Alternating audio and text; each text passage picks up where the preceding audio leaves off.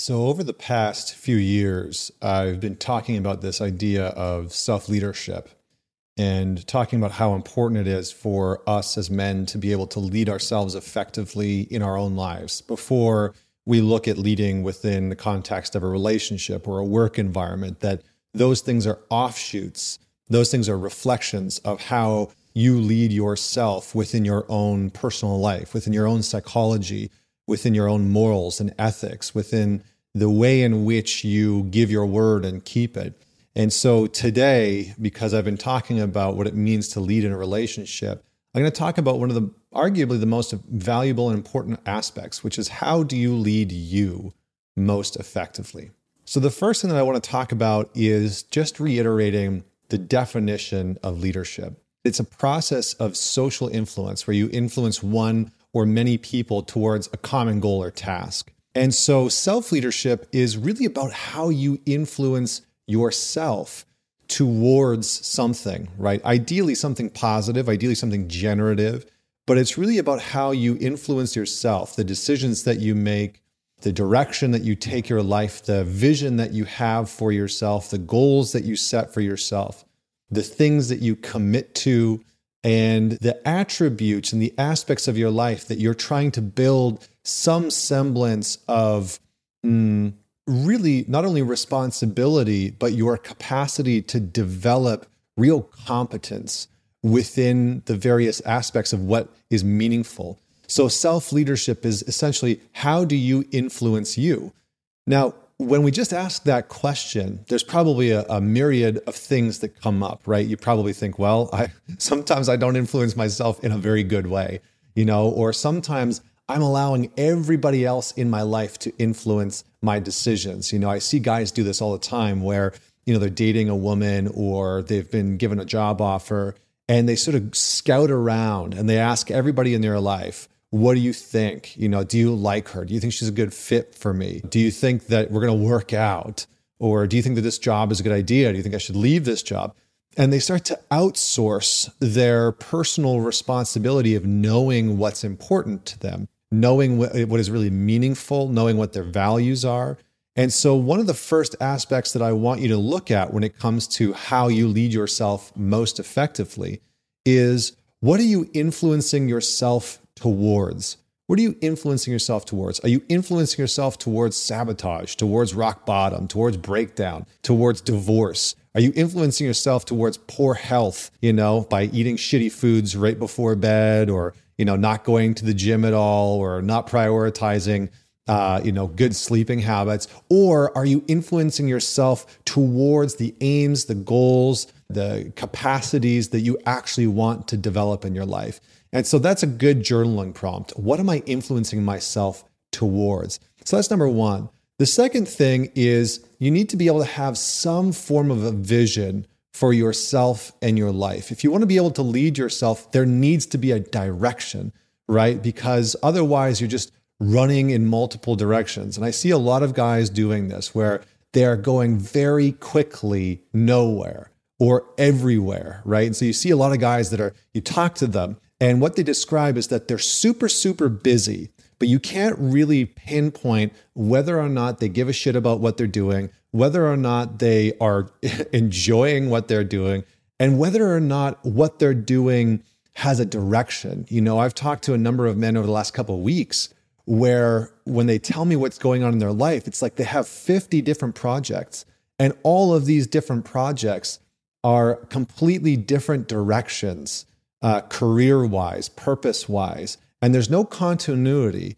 And immediately within me, within my own thoughts, within my own body, I'm like, oh, you're lost. Like, you're just going in every single direction. It's like, that age-old saying of like, throw some shit on the wall and hope that something sticks, like the shotgun approach.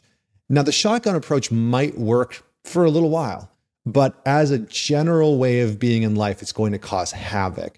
And so really get clear, are you using the shotgun approach in your relationship, in your career, in your finances, and your health? And if so, can you create a very clear vision? What direction do you want to move in your finances, in your health? A year from now, what's the vision that you have for your body, for your health? What's the vision that you have for your relationship in a year? What's the vision that you have for your career? Do you want to be working abroad and traveling with your wife or with your girlfriend or with your kids? So start to create that vision. The next thing is how you lead yourself effectively is by paying very close attention to what you give your word to. So only give your word to the things that matter and then follow through on them to the best of your capacity, right? This isn't going to be an absolute, right? It's not something that you're going to perfect. And it's like you only give your word to certain things and you follow through on it absolutely and perfectly.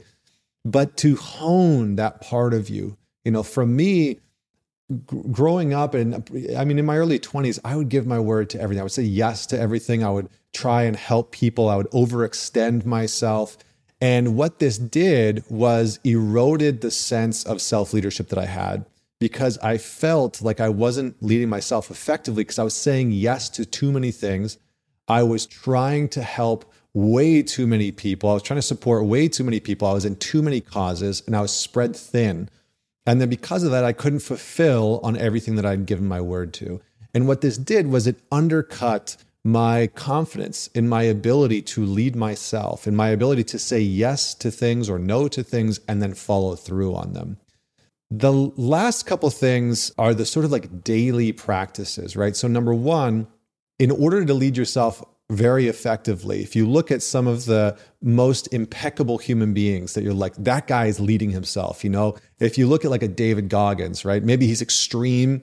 Maybe he feels like out there for you, or a Wim Hof. Again, you can see him extreme or out there.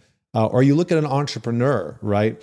There's a number of them that would be good examples, but you look at their routines and their rituals, and they're pretty dialed in. Now, this is something that requires discipline. And in order to lead yourself, you have to rectify and work on your relationship to discipline. Because for me, I hated discipline. I didn't like discipline. I thought discipline was a punishment. And so I steered clear of it. I rejected it. I avoided it. I tried to implement discipline in my life. But then when I wasn't holding myself accountable, I was really beating myself up because I'd grown up in this narrative, in this version that discipline equaled punishment. And that's not an effective way to lead yourself, right? Because you have to use shame, you have to use anger, you have to be pissed off at yourself all the time. Anytime that you do something wrong, immediately you're beating yourself up, or you're trying to let yourself off the hook so that you don't feel so bad. None of those are effective forms of discipline, and it won't allow you to maintain your rituals and routines. So the best thing that you can do is to start to see discipline as a practice. Discipline as a practice. Okay, I'm going to practice discipline. It's something that I'm going to practice every single day. And how I do that, how I practice elevating and honing and sculpting my relationship with discipline, is by practicing some of these rituals and routines. So that might be meditation in the morning. For me, I get up every single morning. I make myself some green tea. I do some breath work. I do some meditation. I do some stretching. And my rituals have changed over the years, but I have a ritual every single morning. Most evenings, I have a ritual as well, where I'll start to wind down and I'll do stretching at night, because usually throughout the day, my body started to take on tension throughout the stress of managing a business and having a family and all those things. And so I found that at night, having a ritual to start to wind down is really important as well.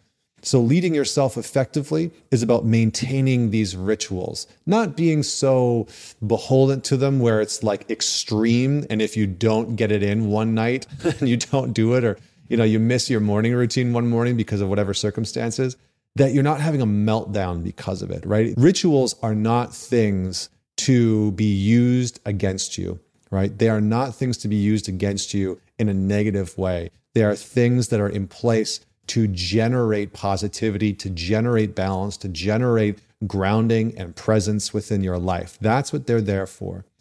Lastly, the thing that I want to say is there's merit in developing skills within your life that are rewarding. And the more that you can work on the skills that add value for you as a man within your business or your career, within your relationship or your social network, the more that you're going to feel a sense of contribution to the people, the community, the groups around you, and the more that you're going to have the experience of having to have led yourself through some hard stuff. The reason why a lot of guys don't start a new skill set, right? Don't take up learning archery or firearms or survival skills or cooking or whatever it is, right? Like whatever the skill set is that we don't like as human beings, but I think especially as men, we don't like being shitty at something, It's like we don't like starting at the bottom. We like proficiency,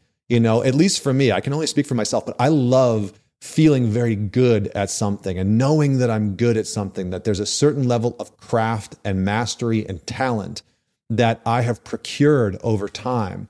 But the beginning is hard, to learn a new language and to be cumbersome with it and to really suck and try and fumble your way around it. That's challenging. That pushes an edge for most of us. And so that will develop your leadership skills, how you lead yourself through being terrible at something at first is going to support you in being a great parent, in being a good partner, in being a good employee, a good boss, a good leader, a good business owner.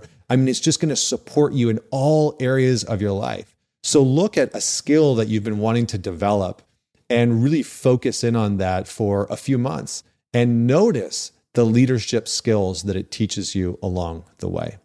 All right, friends, thank you so much for tuning in. And next week, we'll be talking about why she won't let you lead in the relationship. So stay tuned for that.